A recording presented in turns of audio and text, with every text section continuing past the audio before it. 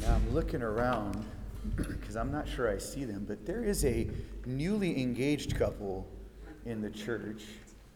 I don't know if I see them, but we can congratulate Joe Bedikian and Elo Arushian for getting engaged yesterday. So we can flood them with text messages if you'd like. The other note I did want to mention is you may hear a little bit of the hoarseness in my voice. No, it's not because I was screaming at the Boston game or anything like that. Although I was screaming at the Boston game, but hopefully it's not too bothersome. But let's go before the Lord as we approach God's Word. Lord, thank you for your Word. Help us to receive it and obey. Help us to live for your glory because you're worthy.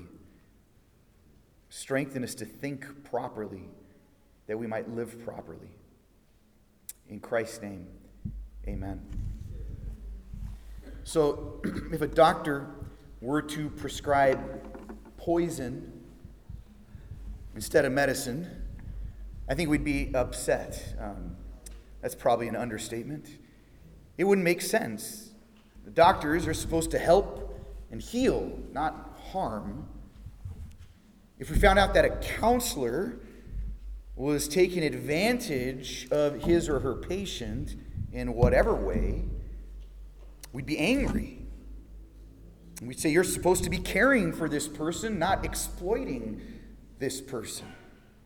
You're supposed to be different than what that person has experienced in life. If a mother abandons her children, we think, how could you? You're a parent. You're supposed to be there for them. You're supposed to love them and provide for the children, not abandon them.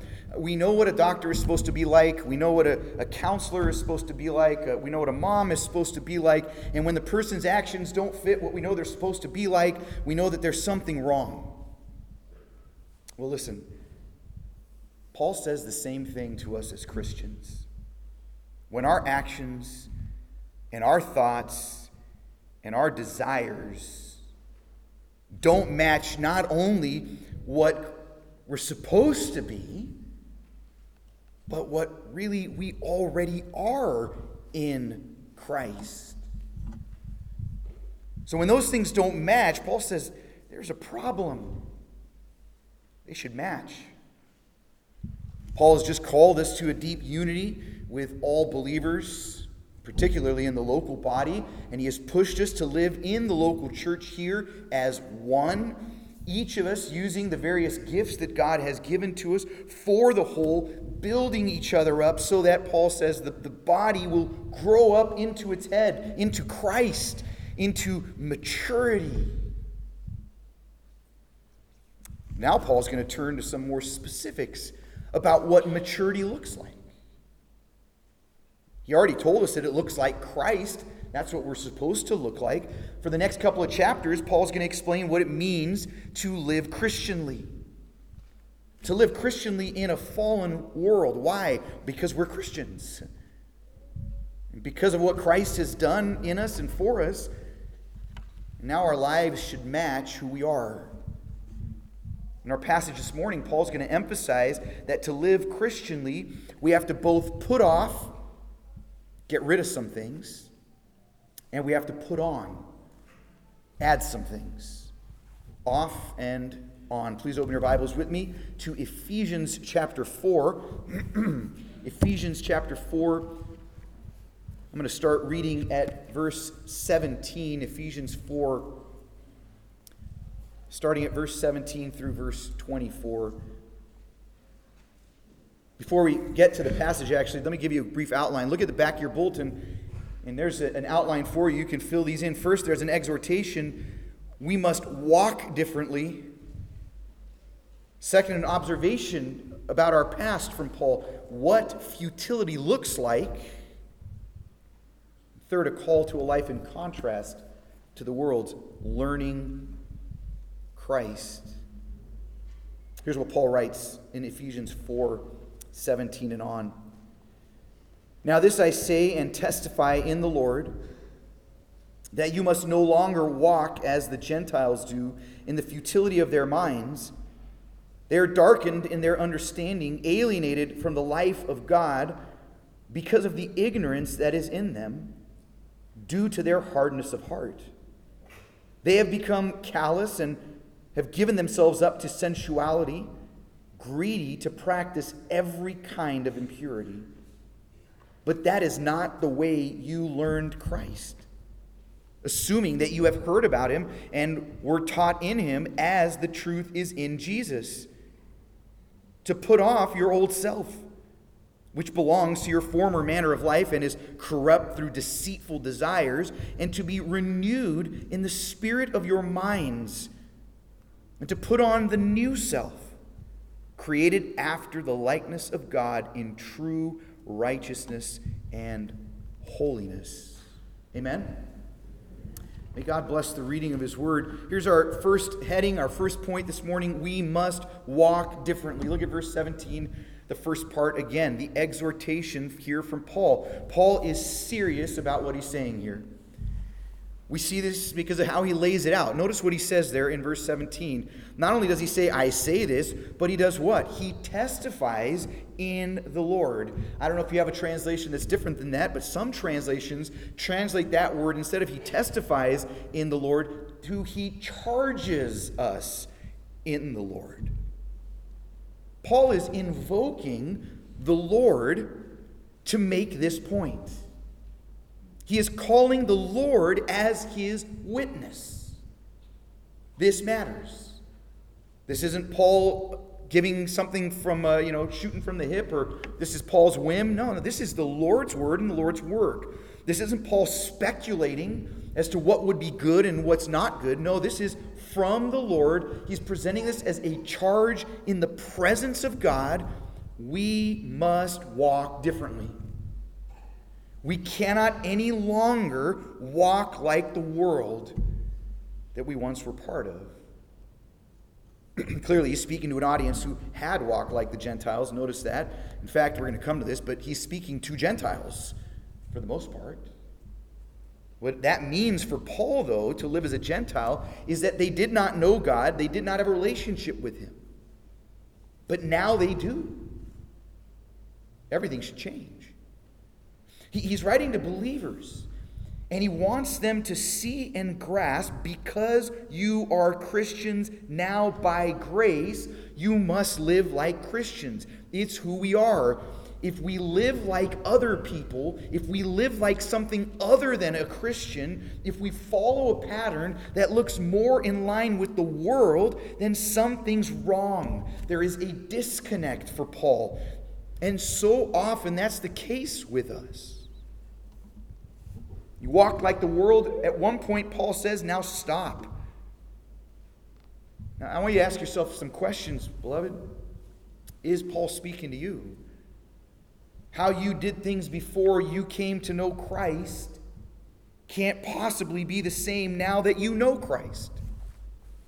Or another way of putting it, how the world does things cannot possibly be the pattern by which we Christians do them. These things don't have anything in common. This goes for every aspect of our lives, beloved, including our business practices and our politics, to name a few things. Think about that. Is there any part of our life that is not somehow touched by Christ's lordship? Is there anything about us that Christ does not make a difference for? If you think to yourself, well, you know what, my career ambitions are the same, something's wrong. If you think, well, yeah, what attracts me is the same, something's wrong.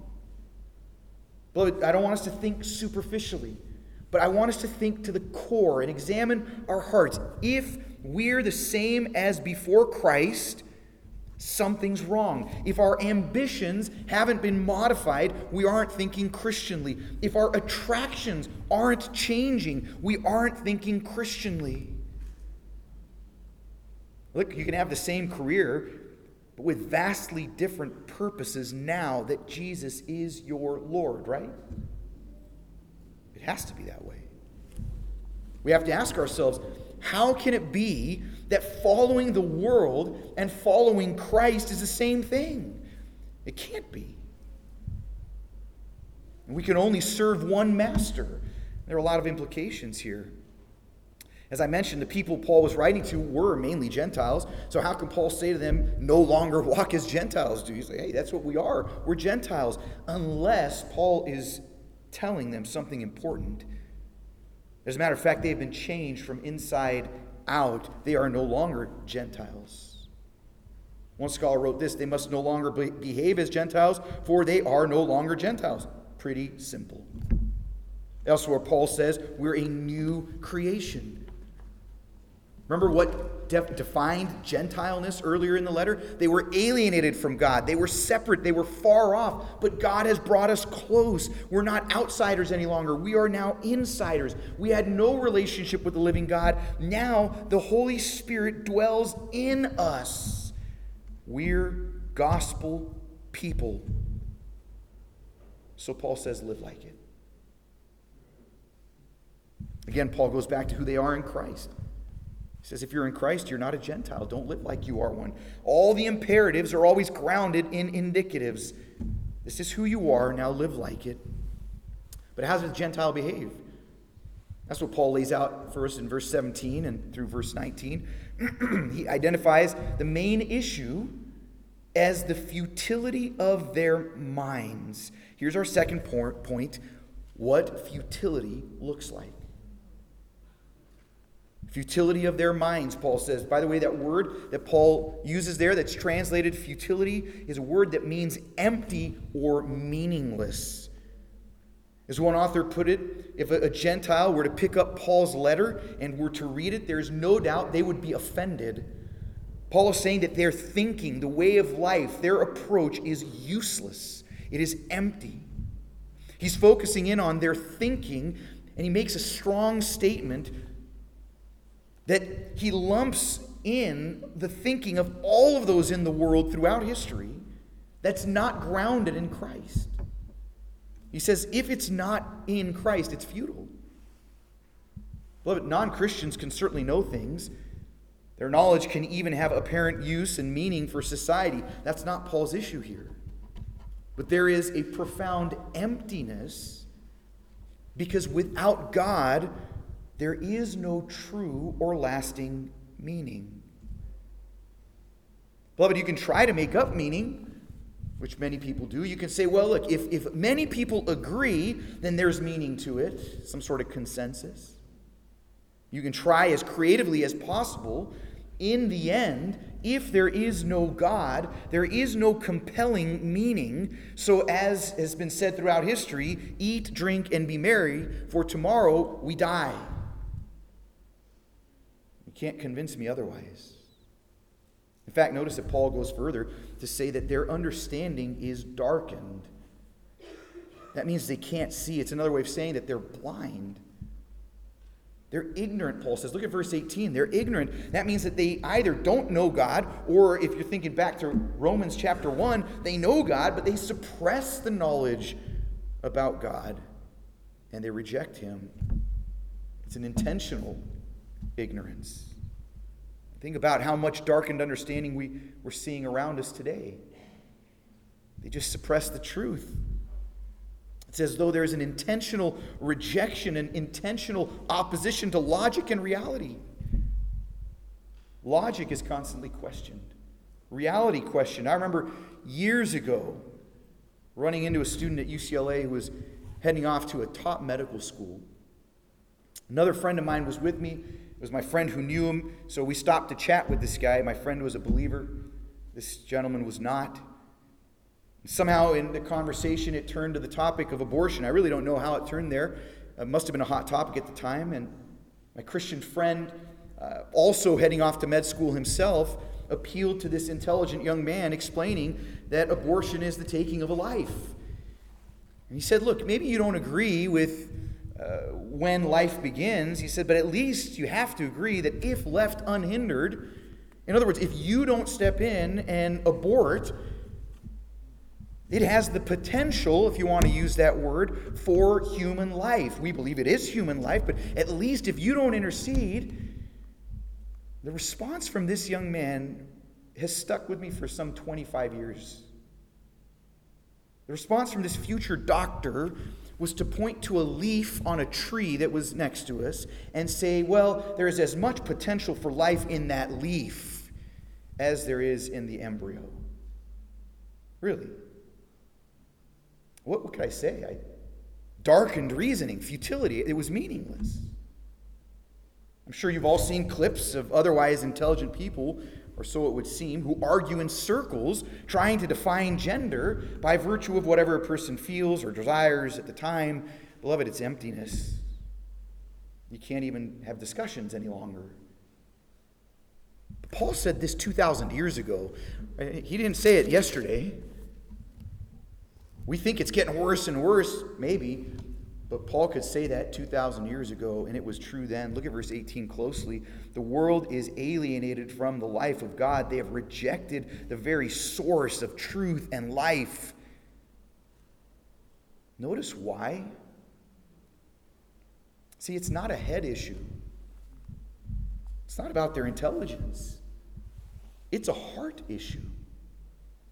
The hardness of their hearts, or another translation, the dullness of their hearts is what has caused their mental futility. That's Paul's point. Look at verse 19. He makes it even clearer. They have become callous,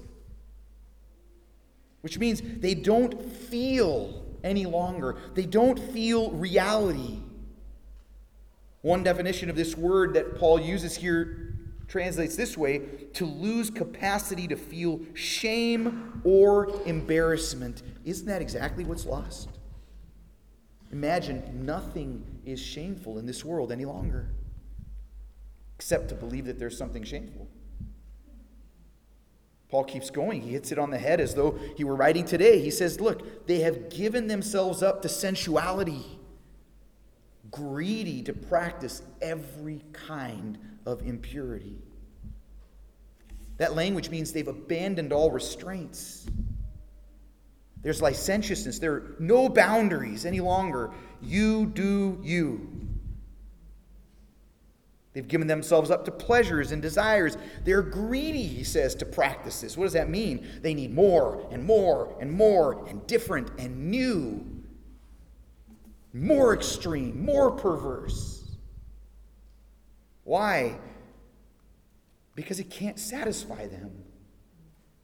The things they're pursuing are not made to satisfy, and we're not made to be satisfied by any of those things, except whatever is within the context of God's glorious design. That'll satisfy us. It's like a child taking a new toy, perhaps a remote control car, and they submerge it underwater in their kiddie pool. And they wonder why it can't drive. And the child says, it's not working. And you respond, that's not how it's supposed to work. It's not meant to work that way. If only people would realize that God's order is good and right, and when followed, brings about the greatest joy, the greatest satisfaction, the greatest fullness. But they have rejected God and the life that is in him. That's the futility.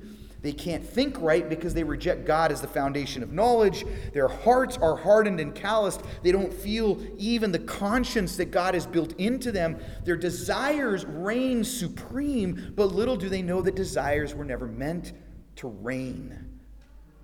And so they simply lead to pain, suffering, and destruction. And Paul says, no longer walk like that. No longer live according to your pleasures. Instead, live according to his ways. In fact, look at verse 20. Paul turns and he says to the Ephesians, that is not the way you learned Christ. Assuming that you have heard about him and were taught in him as the truth is in Jesus. And by the way, he does assume that because he's been writing to them as saints. He believes they're believers. Paul wants us to reflect on how the world lives to see the contrast between that and how we're supposed to live. He wants us to know that we're supposed to be different, so we need to live differently. But sometimes, beloved, we have to stop and examine and ask ourselves some really tough questions. Because it's really easy for us to look at the world and go, that's them, and we're different. When the reality is that there are a lot of times that our thinking is just in line with theirs. We spend a bit of time thinking about just how we think and how we make decisions and where our ambitions are, where our hearts are, what we trust in, what we hope for. We may find that we're not as different as we thought, but we need to be. The counter to the world's futility is the truth that is in Jesus, being taught by God, learning Christ. Our third point, learning Christ. Look at verses 20 to 24. What does learning Christ mean? Well, one author said that it's being shaped by his teaching.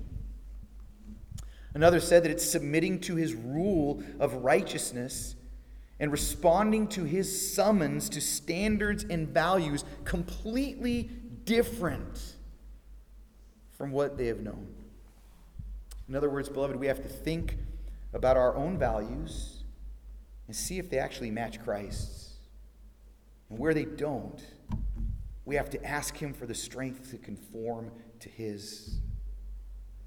Learning Christ is being grounded in the gospel and the word. Learning Christ is seeking to surrender our old ways for God's ways. It takes humility and faith to trust the Lord and change. This is what the gospel's doing in us. Paul lays out three specific ways, or aspects, of learning Christ. First, look at verse 22. First, he says, put off the old self. Something's got to go, beloved. Actually, a lot of things got to go. One author called this ongoing repentance. It's a regular part of the Christian life, repentance. Where's the old self? We have to ask the question. Where's the old man appearing in my life? Seek and destroy. Paul knows that there is this continuing battle between the flesh and the spirit in the life of every believer. In Galatians 5:17, here's what Paul writes. He says, for the desires of the flesh are against the spirit, and the desires of the spirit are against the flesh, for these are opposed to each other, to keep you from doing the things you want to do. Beloved, there's a battle going on. In many ways, it's a battle for our minds. It's a battle for our minds to realize that, guess what? We're actually dead to sin. We don't have to live that way any longer. There's a tension between who we are in Christ and sometimes how we're living. There's a fight between what some call remaining sin and the newness that we are and have become because of the gospel. There is a fight. Are we just giving in? Paul says, put off the old man regularly. As we're learning Christ, that's part of what's taking place. As I mentioned, regular repentance in response to the grace of God working in us. You see, the fruit of faith and trusting in Jesus is repentance, a turning away from what displeases him. But we have to examine our hearts to see. You remember what Paul says to Titus? He says, the grace of God trains us to renounce ungodliness and worldly passions. His grace is training us to be able to see where the world has infiltrated and what needs to be put off. Let me say this, beloved, the more we grow in our understanding of the Word and the gospel, the more we're going to be able to identify those areas where the flesh or the old man are appearing and even reigning over us. It's only knowing the truth that helps us fight against deception. Look back at verse 22, because what is often the most deceptive of all is our desires. The old man lives by desires, but not the new man. The new man lives by the Spirit. How often do we go after something because we want it? It looks good. It appears like it's going to please us. Oh, it's going to satisfy us. We ignore the warnings. We have a narrowed vision for that thing itself. No obstacle can stand in the way, and then we get it, and what happens? It lied. It could never satisfy us. The job, the vacation, the sports car, the big house, the husband, the wife, the kids, the degree, maybe in my case, the books, I don't know. You name it. Whatever your heart desires, if it controls you, it can't satisfy you because you're living for it. So what's the solution? The next aspect of learning Christ helps with the first. We're supposed to put off the old man. We're also supposed to be renewed in our minds. That's the second point, the renewal of our minds. Think of Romans 12:2. Do not be conformed to this world, but be transformed by the renewal of your mind. Why? That by testing you may discern what is the will of God, what is good and acceptable and perfect. In other words, it's when our minds are transformed by the gospel and the Spirit of God that we are able to know what is good and acceptable and to desire it. But only then. In fact, so much of the Christian growth is thinking differently, seeing differently. Imagine how our minds have changed the more we've come to know the living God. From seeing him as distant to knowing he's near. From seeing him as judge to seeing him as a loving father. And the more we get to know the heart of God, the more we're able to discern what pleases and honors him. Colossians says, let the word of Christ dwell in you richly. Romans 12:9, Paul writes to the Romans about sincere love and what the Christian life looks like. And part of that sincere love is this. He says, abhor what is evil, hold fast to what is good. Beloved, we can only know what to abhor and what to cling to if our minds are being renewed and we are seeing through Christ-centered lenses. You're a Christian now. You're supposed to see differently so you can live differently. Learning Christ is learning how to think with Christ at the center. Learning to view the world with the gospel realities, setting the context and the goals. Listen, when we know the God of the Bible and how his sovereignty works, as we grow and we start seeing how so many different aspects of our lives are completely against God's order, against his desires, please know that the thought isn't supposed to be regret and lament over a wasted life. It's to be gratitude that we now see and a passion to make the changes that honor a faithful Savior. Finally, the third aspect, put on the new self. The language Paul uses gives the impression of taking off old clothes and putting on something new. It isn't right to keep the dirty clothes on before you put on your new clean clothes. It doesn't make sense. You have to put off to put on. But notice here that what Paul's doing, he's using the language of creation. It's a recreation. We're remade now in the image of God, in his likeness, in Christ. We're supposed to put on the new self which is made in Christ, in righteousness and holiness, not sin and pleasure seeking. In fact, the new self is Christ and his righteousness that becomes ours, and then his Spirit changes us. It is true righteousness and holiness, Paul says, but it might be better to translate it righteousness and holiness that comes from truth. Because the gospel is the source, and it changes everything. Putting it all together now, thinking back over the passage, Christians cannot remain who they were before Christ, nor can they continue to look like the world. We're different, so we have to live differently. What's different about us? Fundamentally, how we see the world, how we define good, and how we find contentment. For the Christian, the triune God is the center of all things and gives it meaning. For the Christian, the good is found in the Lord and defined by his design. For the Christian, joy, peace, and satisfaction, these are found in living according to the ways of God, enabled by the grace of God, empowered by the Spirit of God. So we put off the old man. We carefully examine our hearts, our values, our decisions, and we ask, does this line up with who I am in Christ? Or does this bear greater resemblance to my old self, the flesh, and the world? When we see things that look like the world, we prayerfully ask the Lord to change our hearts, to give us strength to see as He sees. We take it off. We see it as the death it really is. We put on the new. We put on Christ. Because He has already made us new, we walk in newness.